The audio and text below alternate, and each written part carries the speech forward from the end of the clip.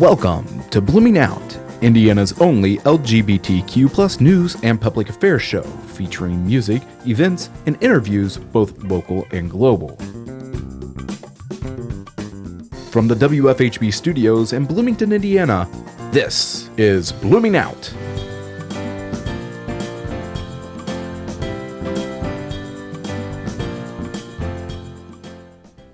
Good evening and welcome to Blooming Out on WFHB. I'm Jeff Poling. And I'm Ryne Shadday. On tonight's episode, we have our featured music, your weekly LGBTQ event calendar, and this week's LGBTQ news. First this evening, though, we will be speaking to a regular on the show, Jonathan Balash. Many of you know Jonathan as the president of Spencer Pride, but today we're actually going to be speaking with Jonathan about a side of him many of you may not actually know. Jonathan and his husband Jacob are the proud parents of a 3.5-year-old boy named Truman. And tonight we're going to be speaking with Jonathan about his experiences as a gay parent. Jonathan, welcome to the show tonight. Thank you for having me. Awesome. So let's start with your childhood before we get to Truman's childhood here. Tell us about growing up, when you discovered that you were gay, and how that kind of came about for you. Yeah, I was born and raised in what I thought was a small town, Hobart, Indiana, so up in the region in Lake County, and a population of about 30,000. And I think as a lot of other LGBTQ people can attest to, I think I felt different forever, and I can distinctly know in elementary school having these feelings and attractions that didn't make sense to me at the time. And mainly I think it's because I didn't have the words to associate with them. And so I would say I think I've probably always known, or at least felt a little different, in the first, second, third grade. I came out to a few friends in my first couple of years of high school, went swiftly back in the closet before coming out again in college. So kind of did a little bit of a yo-yo. Mm-hmm. Yeah. Yeah, that definitely sounds like some things that I went through. Mm-hmm. So when you were growing up, did you ever think, especially when you came out of the closet the first time, kind of went back in, did you think you would ever get to the point that here you are married to a man and having a child? I think that. No, not particularly. I actually had this vision in my brain that I would be a parent, a single parent, and that I would adopt someone maybe around 30 years of age. And I didn't really visualize myself in, a long-term relationship. It just was not. I don't know why. It just wasn't part of what I envisioned.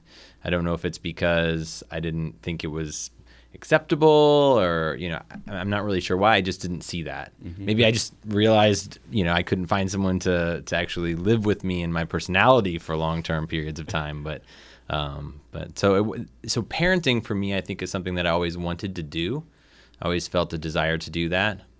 So for me, the having a committed long-term relationship, getting married, that to me was different.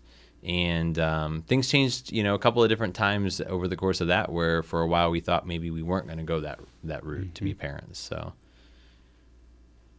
did you have something? You looked like you had something. Well, not everyone,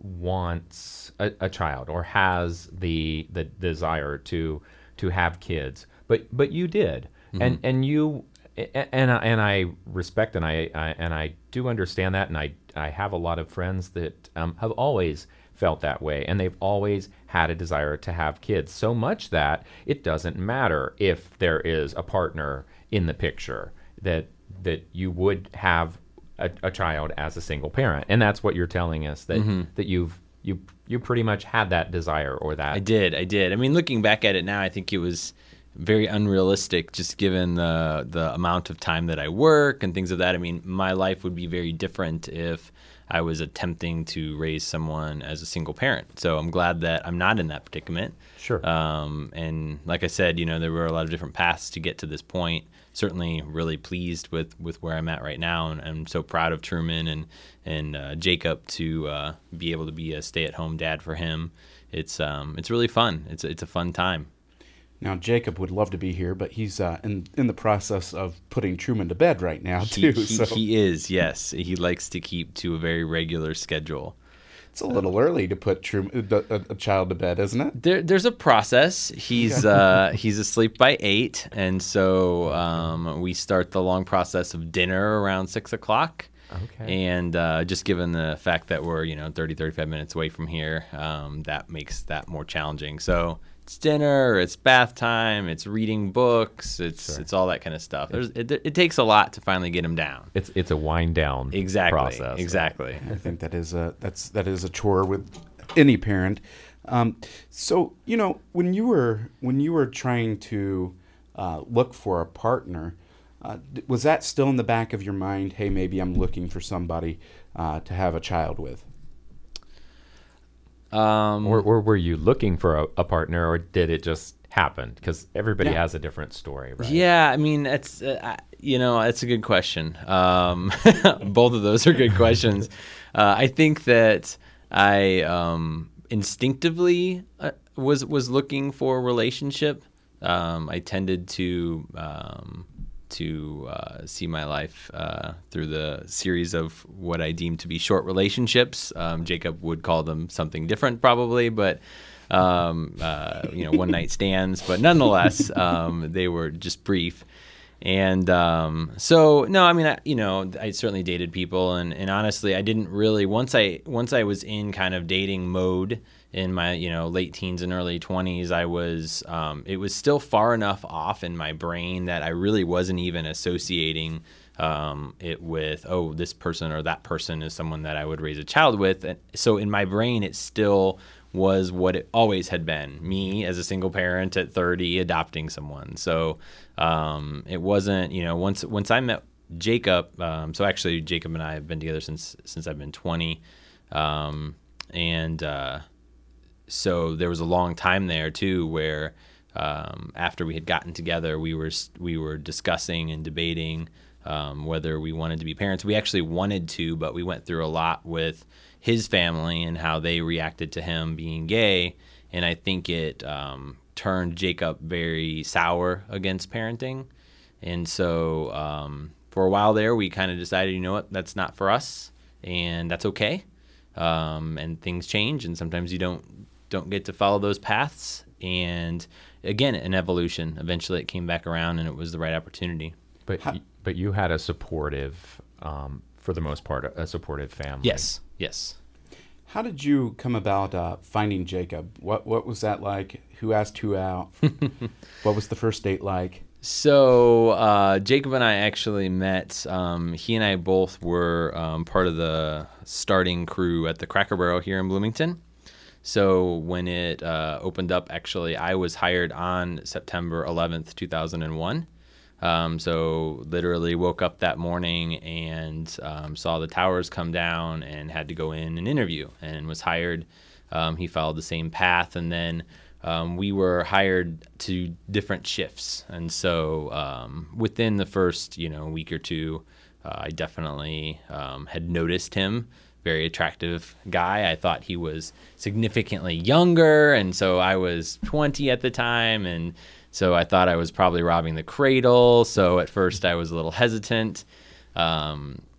Jacob typically is a lot more bold, and I think after that went on for a couple of weeks, and we only saw each other in passing for a few minutes each day.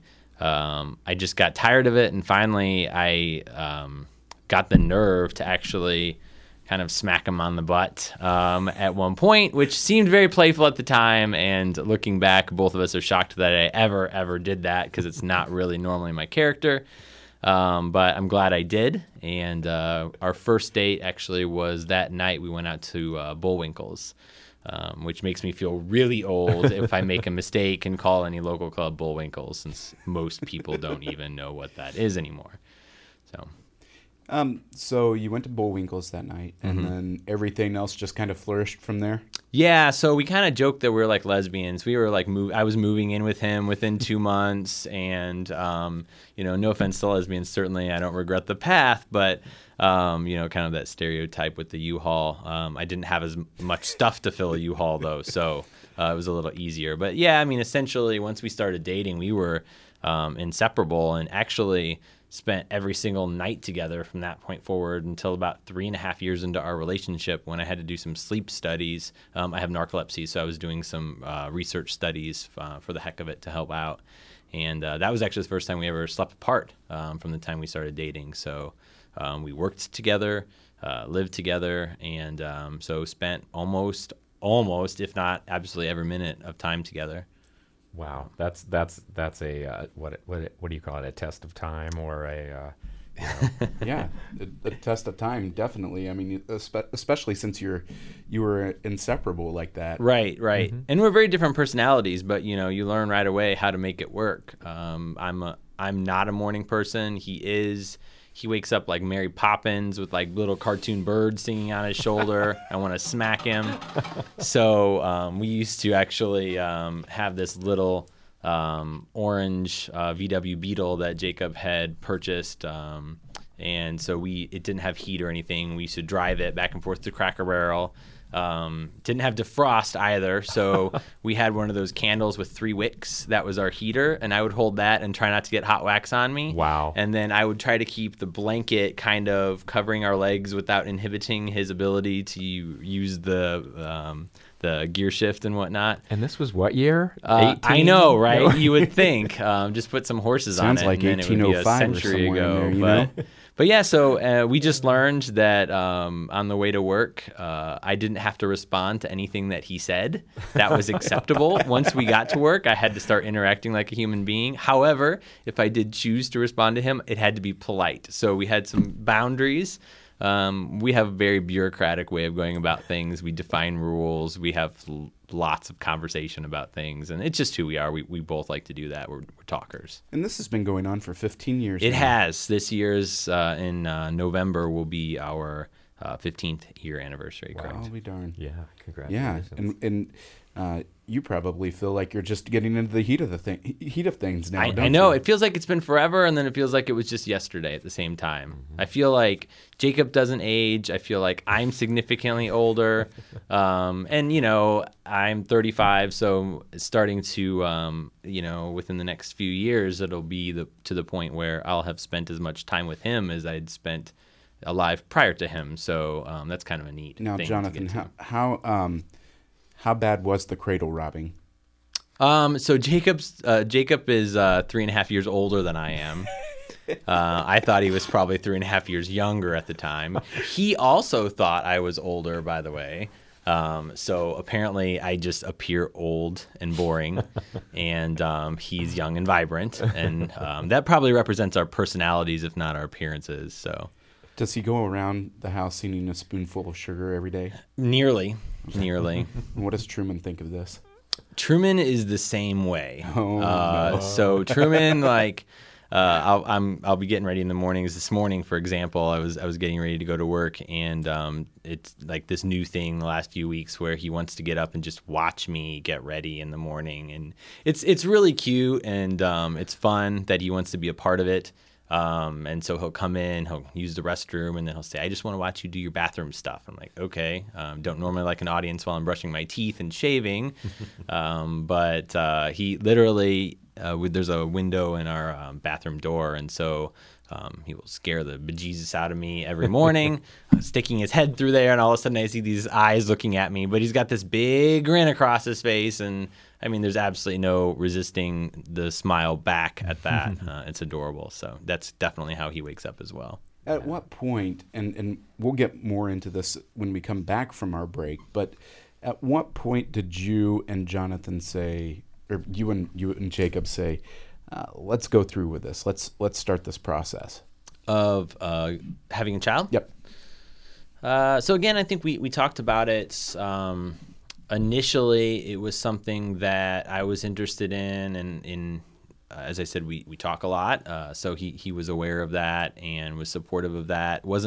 I don't think it was something that he was initially thinking that he would do, but was really, really supportive of my interest in doing so. And Jacob has a very paternal instinct. So if we didn't eventually have a human child, I felt like a cow was next, because we were having a lot of conversations about cows. And I kind of say that jokingly, but I kind of actually believe that we would have a cow today if we didn't have Truman. So it was a human or a cow? It was a human or a cow. Okay. Well, a cow meaning the next escalation from our current trend with animals. Not to say that the cow would be the last thing, but that was definitely a part of it. So he has his own instincts as well, to be a dad, and that's something that he finds satisfying and enjoyable. And so once we got through the period of time where we had decided to set that aside and maybe never go that parenting route, once we got back around to it again, it was exciting. It was pretty quick, and it was a great opportunity for us in the timing that it was in. So okay, well, Jonathan, thank you for talking about this. I know that it can't be the easiest thing to open up about your life. Now, it's one thing talking about your organization you're volunteering for and giving all that time, but yeah, thanks for sharing that. And we will be back shortly talking with Jonathan more about the parenting situation. And in the meantime, the song we're going to start with is it's the first music break, and following up on last year's release of Lyon Hart's debut EP, With or Without Me, the New York City-based singer-songwriter and producer returns with his new single, along with accompanying music video for Falling for You, shot in part at a former rope factory warehouse in the industrial district of the Brooklyn waterfront. The video takes you on a journey of two men in a downward spiraling relationship fraught with violence and deception. It speaks to the nearly universal experience of staying with someone toxic even after they've broken your heart. And this is Lyon Hart with Falling for You. Lay my hands down and let you take over. We'll fall asleep if you stay. If I fell down, I wonder if you'd catch me. No.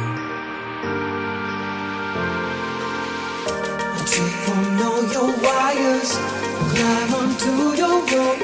I swore I'd never let you have what you don't deserve again. I saw you melt down, but I still think you're frozen.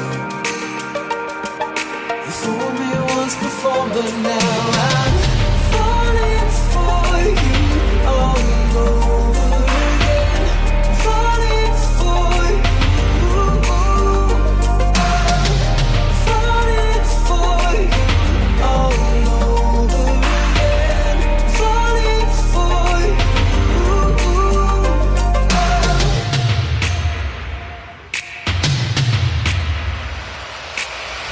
Still my heartbeat to play your marches, but dance till you say no more. Is there some way that I could stop burning? No. Skip through all your fires, climb into your palm. I swore I'd never let you steal pieces out of me again. If I break down, will you still leave me broken? You fooled me once before, but now I'm falling for you all over again. Falling for you. Falling for you all over again. Falling for you.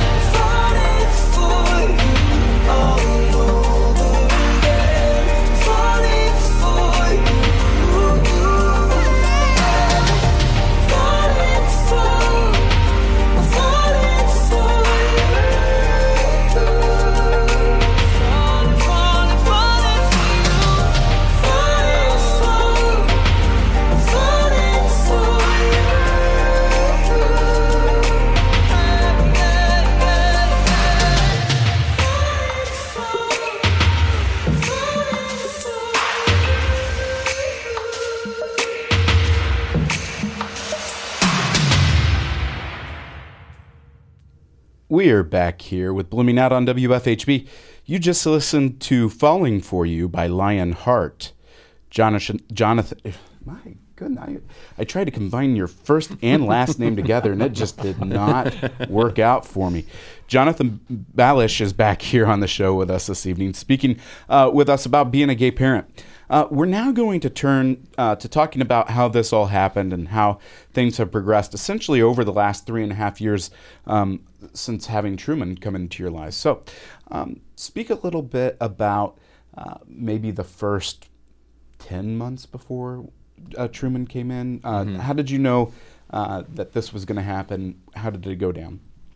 So a lot of people ask us for advice specifically about getting a child if they want to be a parent. And so it's funny, a lot of people assume that we adopted. We did not. We used a surrogate.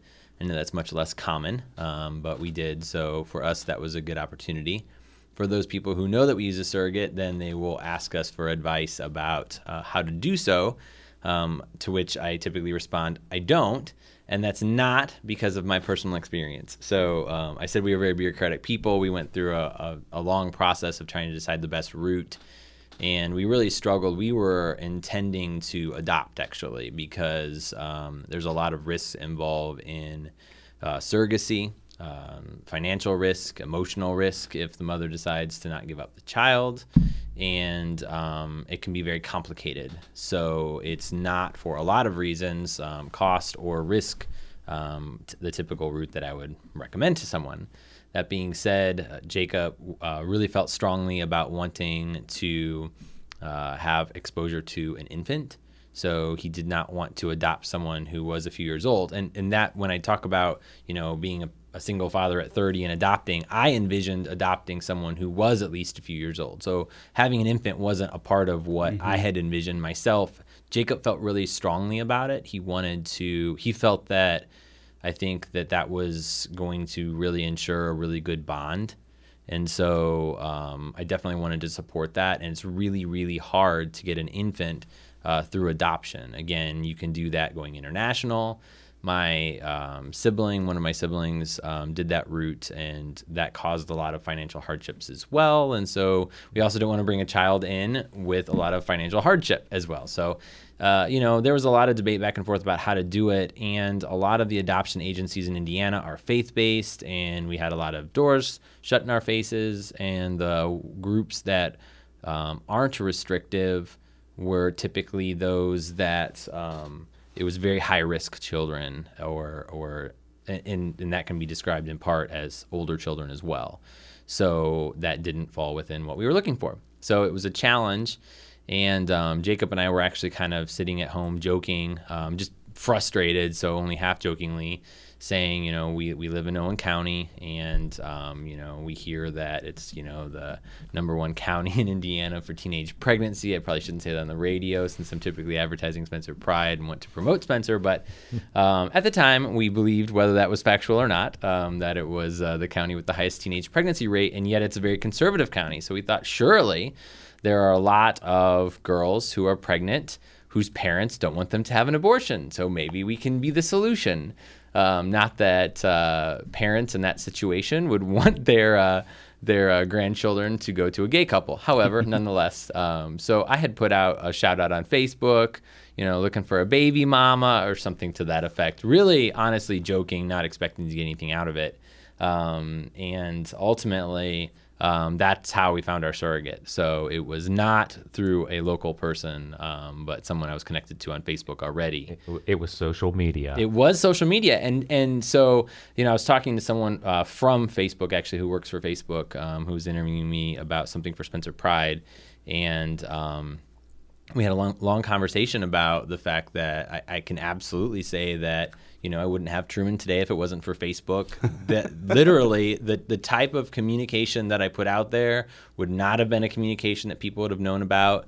The person who responded lives 1,200 miles away. That would have not have happened without Facebook. And so Facebook is critical to the coming of Truman, so to speak. So wow, definitely. And honestly, we're part of a gay fathers group on Facebook as well, which is a really fantastic group. gay fathers from throughout the nation share stories, ask questions. People deal with so many different things, and it's not any different than probably any other fathers group on Facebook, other than sometimes there are some discrimination and things of that nature that are specific to gay men, or the situations of some of the gay men maybe adopting later in life because they've already had other relationships with women or other things. So there's a variety of circumstances there, but certainly a group that we felt really comfortable with that we dialogue with as well. So definitely social media has been a part of it. And so ultimately we found our surrogate through that, and we went the surrogacy route. And so for us, that was fantastic. It allowed us to have a biological connection. It allowed us to have someone who was an infant. We were a part of all of the doctor's appointments. And so Jacob and typically my mother would fly out to Colorado, which is where the surrogate lives, and would attend all those appointments in person. I would Skype, and so they would bring the laptop into the doctor's office, and I could hear heartbeats, and I could see images, and the doctor would interact with me as though I was really there. It was really fantastic, and so it was fun to be able to be a part of that, and so definitely got to experience a lot of those things. Granted, the surrogate wasn't living in the house with us, so we didn't get to maybe experience firsthand baby kicking all the time, but certainly got to feel that, leading up to her giving birth. But also didn't have to deal with a hormonal pregnant woman in the house, so that might be a good thing too. That was a benefit, I'm sure. So anyway, so that's kind of the months leading up to it. I mean, certainly once our surrogate Carrie was pregnant, then it was stressful, just like any other time with a parent. And I'm kind of a worrywart, and until I actually see some results, I don't want to, count my eggs before they hatch or count my Trumans before they hatch or anything like that. So it was very, very stressful, and there were a lot of elements of it that were additionally stressful from a legal perspective. And so I think that was probably something maybe a little more unique to being a gay parent specifically, is just the status of our relationship legally and how to make that work. So that added a lot of stress to it, in addition to the normal kind of health for the baby kind of stress. How did you get that to work? So we were working with our attorney here in Indianapolis that we had worked with in the past for some things, and he's a really good attorney, but doesn't have a license to practice specifically in Colorado, and so had recommended us to a family attorney there. And we ultimately went with that individual initially, who conducted an assessment and felt like she could take us on and got all our information. And we were always operating under the assumption that until our surrogate was pregnant, it really didn't make a difference. You can't just say, like, I'm going to draft some documents so that the next time you get pregnant, it's ours, right? It's not like the Rumpelstiltskin legal framework. So that was absolutely the advice that we got. And then once our surrogate was pregnant, our attorney from Colorado came back and said, actually, I don't think I can do this anymore, and I don't think this is legal. And now that she's pregnant, I don't know what to do. And so I'll refund you your money, but here's all your stuff back. So that was kind of stressful. Serious. Absolutely. So yeah, I guess we weren't out any money, but that definitely was a stressful time. Ultimately, we were able to get an attorney at about 5 times the price of that in Colorado, but who made it simple and easy. And ultimately, essentially, I was able to be put on as the biological father in Colorado. Jacob was able to be added in Indiana as a step parent, and then we were able to add his name to the birth certificate in Colorado once we had the step parent recognition in Indiana. And so, and it's one of those things that's representative of time too. So Jacob and I had a whole union ceremony back in 2003 that wasn't legally recognized in any way. We didn't want to be one of those people who just went around everywhere and got married in every state as they became available, or country, as some of our friends had done. And so, we were going to just wait until it was legal everywhere before we formally got married. We felt like we already had our ceremony in 2003 with our family and friends. And again, as we led up to, though, wanting to have a child, we had gotten some advice from our attorney that, it couldn't hurt and it might help at some point if you were legally married somewhere, even if it wasn't recognized in Indiana. So on our 10th anniversary, we got married at City Hall in New York City the year that New York legalized gay marriage, which was kind of cool because we're huge Law and Order nerds. And so kind of going up the steps there, Jacob was kind of making the sound of the theme song for Law and Order. But it was really good. So we were legally married and recognized in at least one state at the time then as well. And you would have thought we were trying to negotiate a peace treaty between countries because one of the things about Colorado is that Colorado strongly believes there should be two parents in a household, even if they're not, even if they are same gender. However, they don't recognize at the time same gender parents' households. Interesting. So they kind of looked at our surrogate giving up her rights as something that they didn't want to let her do because there wasn't a quote unquote second parent in the situation. But, of course, there was Jacob that they were unwilling to recognize legally. So it was kind of like you're establishing a standard that's impossible to meet for a gay couple. And so that was challenging as well. But we were able to use the Boulder kind of judicial district and went through what we knew to be affirming judge and whatnot. Thankfully, our attorney knew the right way to go about that. So it was a complicated and stressful process, but we got through it. And now everything is all right. It is. It's absolutely all right. Would you have, with the legalization of marriage, would you have to go through so much frustrating BS, essentially, to get where you are now with Truman? I think it would be a lot easier, and I would have had a lot less nervousness about it because I would have known at some point they would have to recognize our relationship, and it certainly would have been an easier conversation to say, you're right, the mother is giving up her rights and now a second father is adding rights, and so yes, we still have two parents like you want. So I think that would have definitely made it easier. There would have absolutely been less documents. I think we had a total of 32 different affidavits and legal documents and things, and that's just with our attorney. That's not even filing things with the state and whatnot. So I definitely think there would have been less of that.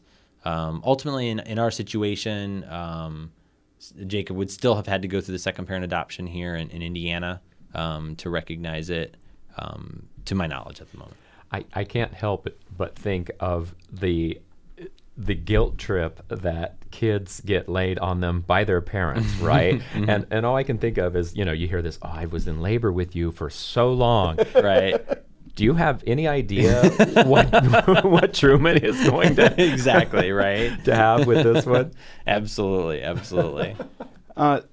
Yeah, and actually, I want to build off of JP's question.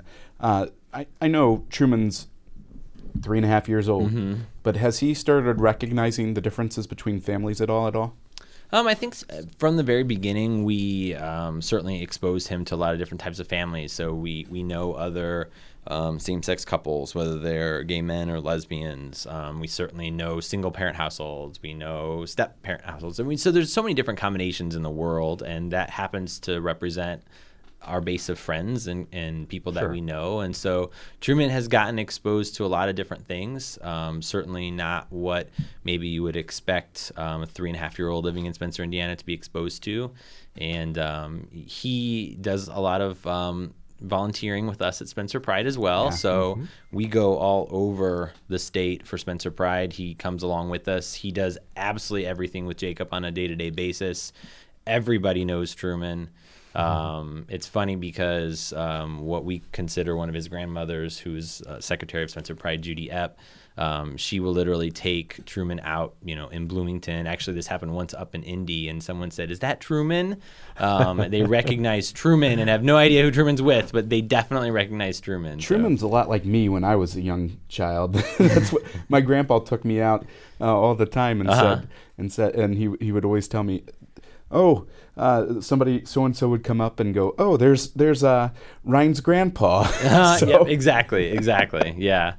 It's definitely something that it's the whole experience has been fantastic, really.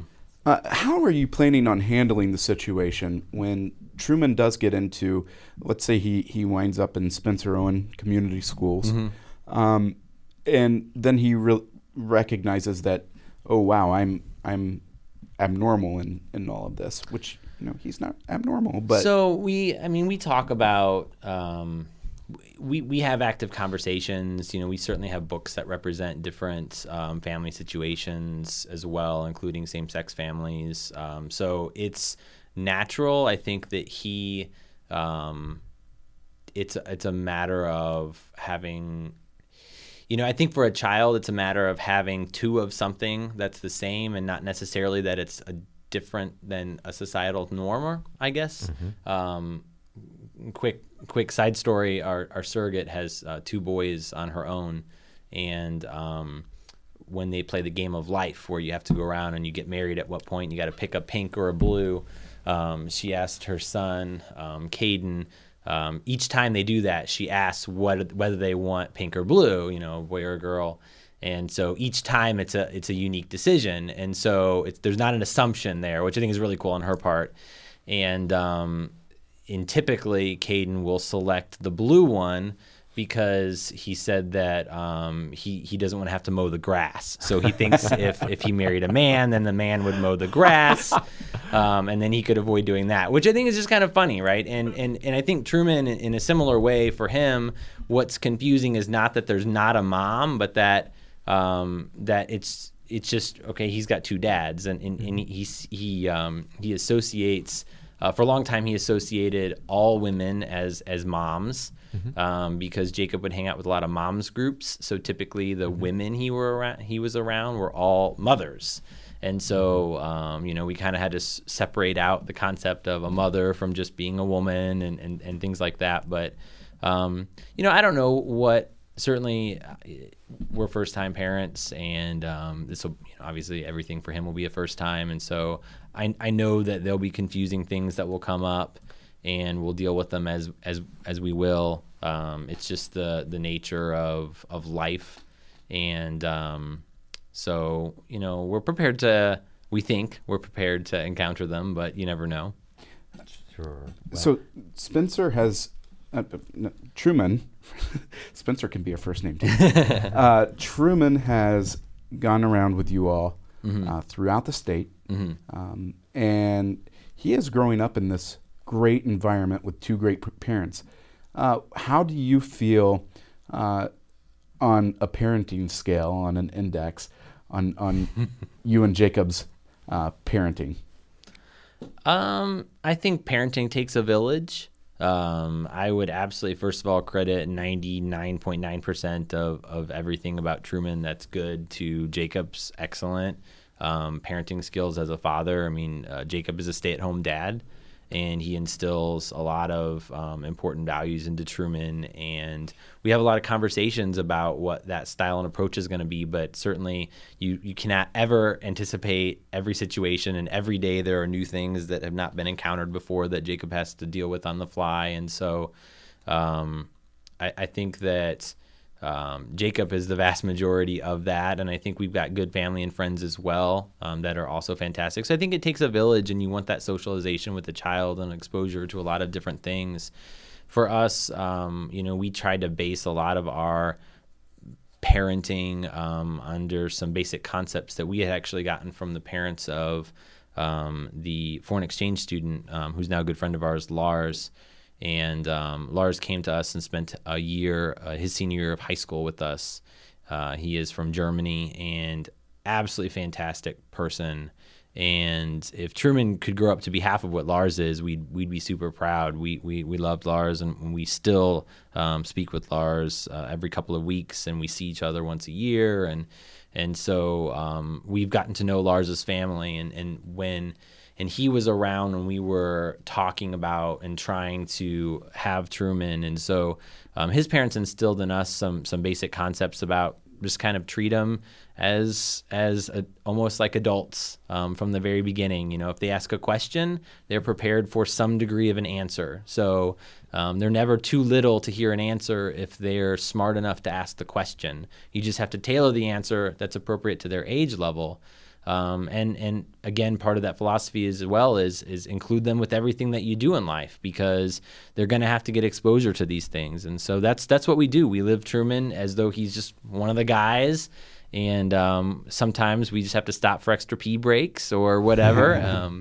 And that's just how it is. Now, what about grandparents? How much are grandparents in Truman's life? So my parents live next door and have a really active role in Truman's life. I think when my parents retired, which is just a few years ago, Truman was the reason. So he was not here yet, but was known to be on the way. He's the reason that they ultimately moved down to Spencer as well. They were still up in Hobart. And so Truman sees his grandma and grandpa on that side of the family almost every single day, unless we're on vacation. And on Jacob's side of the family, his parents and family are not affirming, and it's just a very difficult situation. So Truman essentially has no relationship there with biological grandparents on that side. But like I said, Judy Epp, our secretary of Spencer Pride, she's fantastic, and her wife Bev are kind of surrogate grandparents, and so they spend a fair amount of time, weekly. They see Truman. So he's well taken care of. Absolutely, I'm sure. absolutely. We know Judy because we speak with her often on the show. Yes, as well, definitely. So. Also, what's going to happen in the future with Truman? How do you spend a lot of time speaking on Lars, and how you want him to grow up to be a lot like Lars. What do you foresee Truman's future being? What would be perfect to you as a father? Because we all have that in mind for our potential children. So, I mean, we joke about we'd love him to go into the Senate. The House is a little too lowbrow. But I think ultimately, yes, we want him to be doctors and lawyer and all those things. But Truman's going to be Truman. And the hardest thing is going to be letting Truman be Truman. So what we hope to do is instill in him the right set of views about the world, and understanding that we want to leave it better than we found it. So it's amazing every day.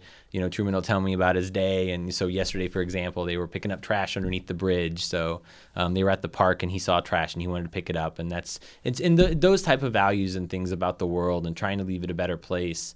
We spend countless hours every week volunteering with Spencer Pride, and Truman sees that, and he knows why we do that, or at least he hears why we do that, and he'll eventually understand that. And so we try to lead by example, and if he grows up to be an intelligent, thinking, compassionate individual who cares about the world, which, to be honest with you, he's already those things as a toddler, then we've been successful.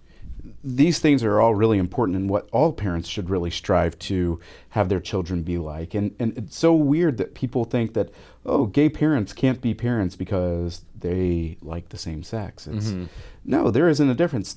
Everybody should have in mind of these ideals that they want their children to become.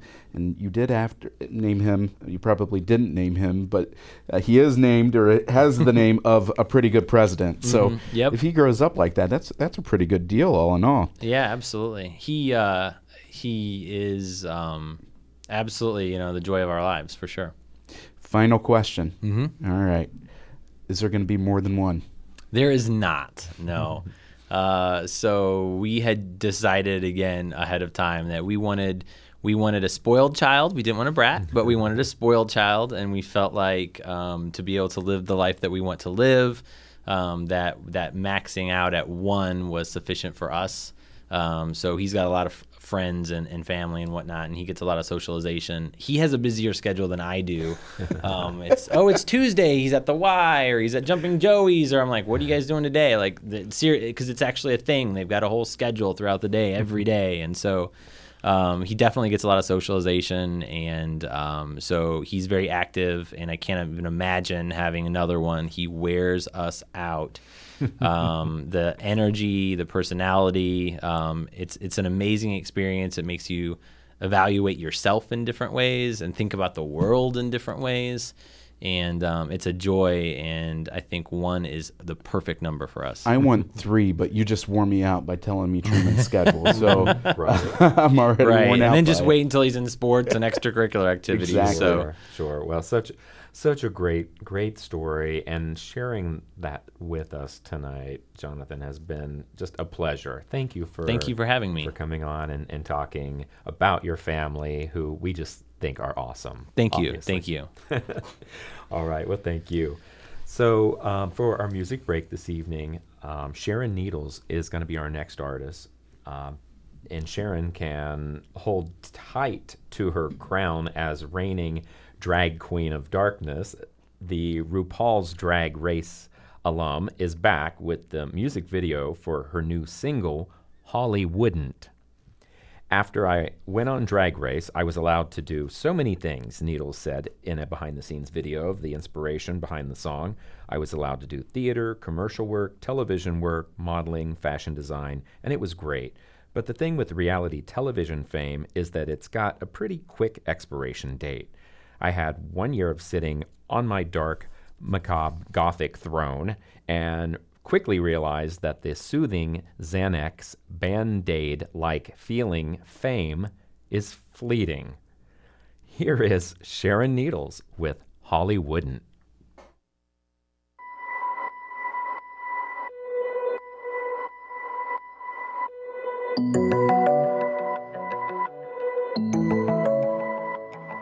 There's a reason why so many dreams have died on one steep hill for a lit up sign. You could sell your soul for a 2-bedroom. Like Jane Mansfield, you can lose control.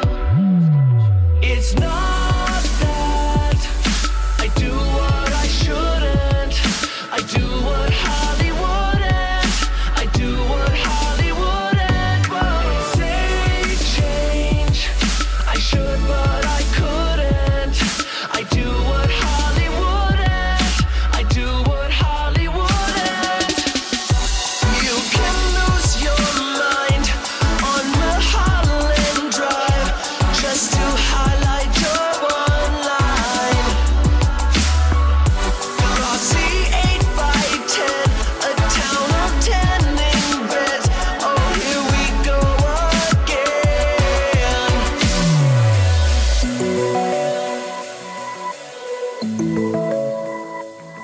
Roller coaster ride, watch it slowly rise. It falls so fast, is it worth the climb? After racing down, it goes round and round. For the lucky ones, it goes upside down. It's not that I do what I shouldn't. I do what Hollywood and I do what Hollywood and say change. I should but I couldn't. I do what Hollywood and I do what Hollywood and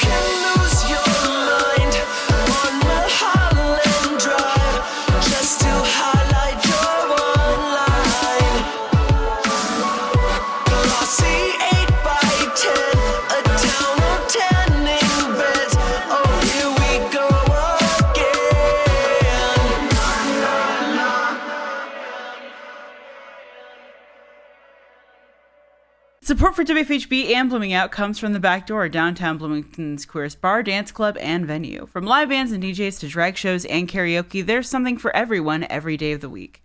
The Back Door is located at 207 South College in the alley behind Atlas Bar.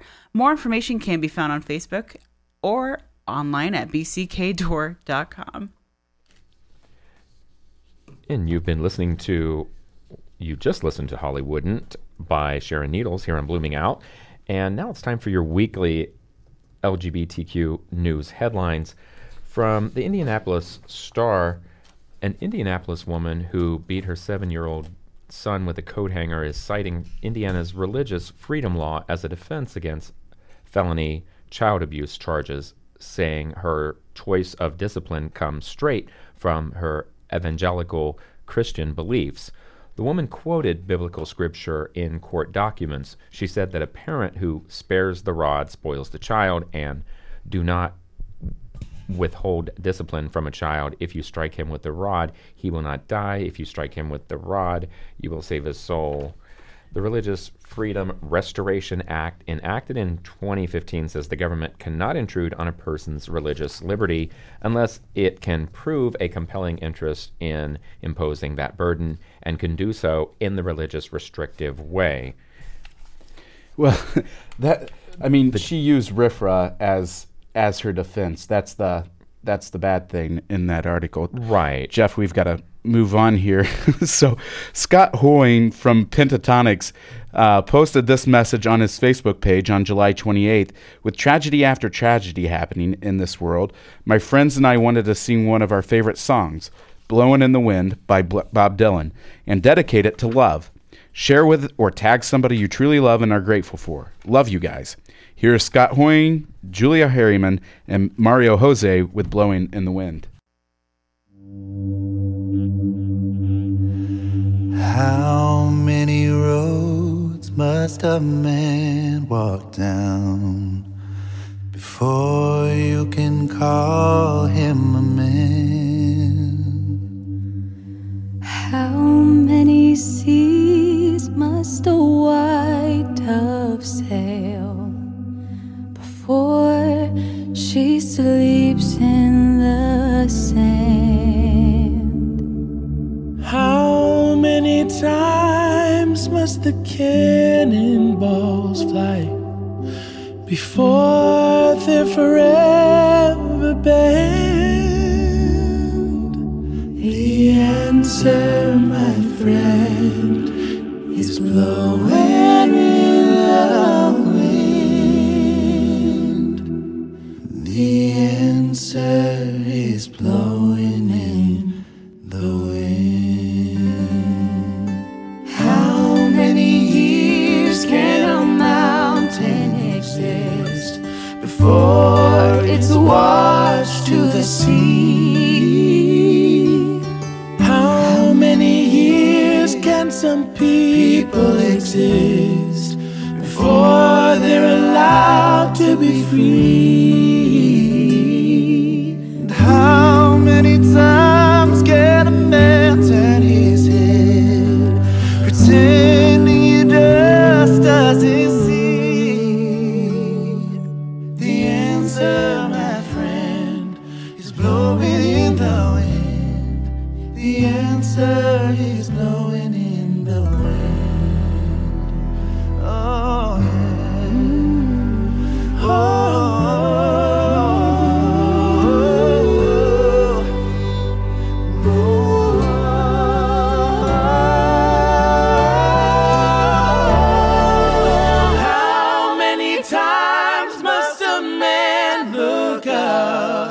You just listened to Blowin' in the Wind by Pentatonix, Scott Hoying, Julia Harriman, and Mario Jose. Now it's time for our weekly LGBTQ plus area event calendar. Sigma Phi Beta, IU's only gay and allied fraternity, will begin their rush process in September. But start learning about the group now. You can contact the group at iu@sigmaphibeta.org to find out what being a brother is like and to find out more about their rush events.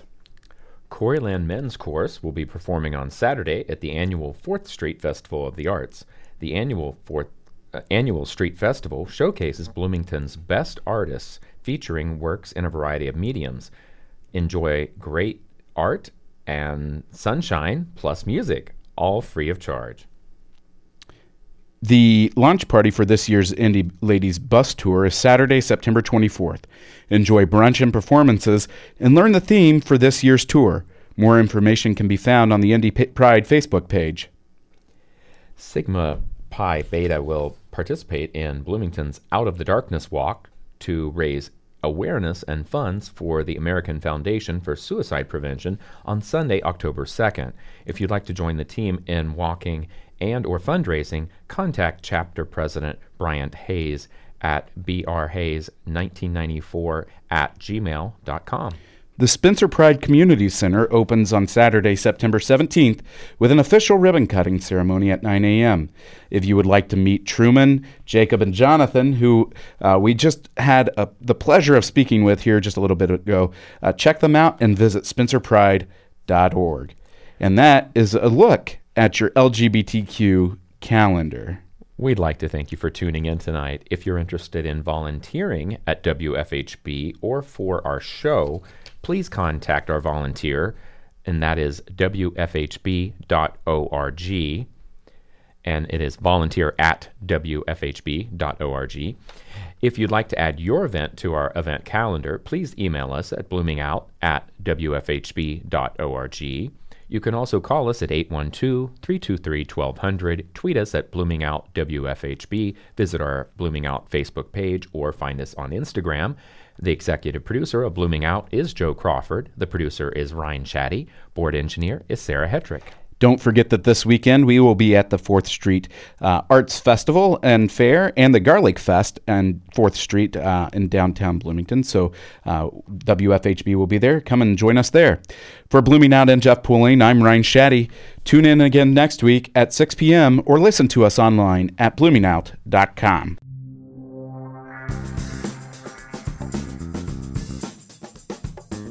Thank you for joining us on Blooming Out. Be sure to find us online for past episodes, behind-the-scenes exclusives, and more at bloomingOUT.com. And don't forget to tune in every Thursday at 6 p.m. for Blooming Out on WFHB.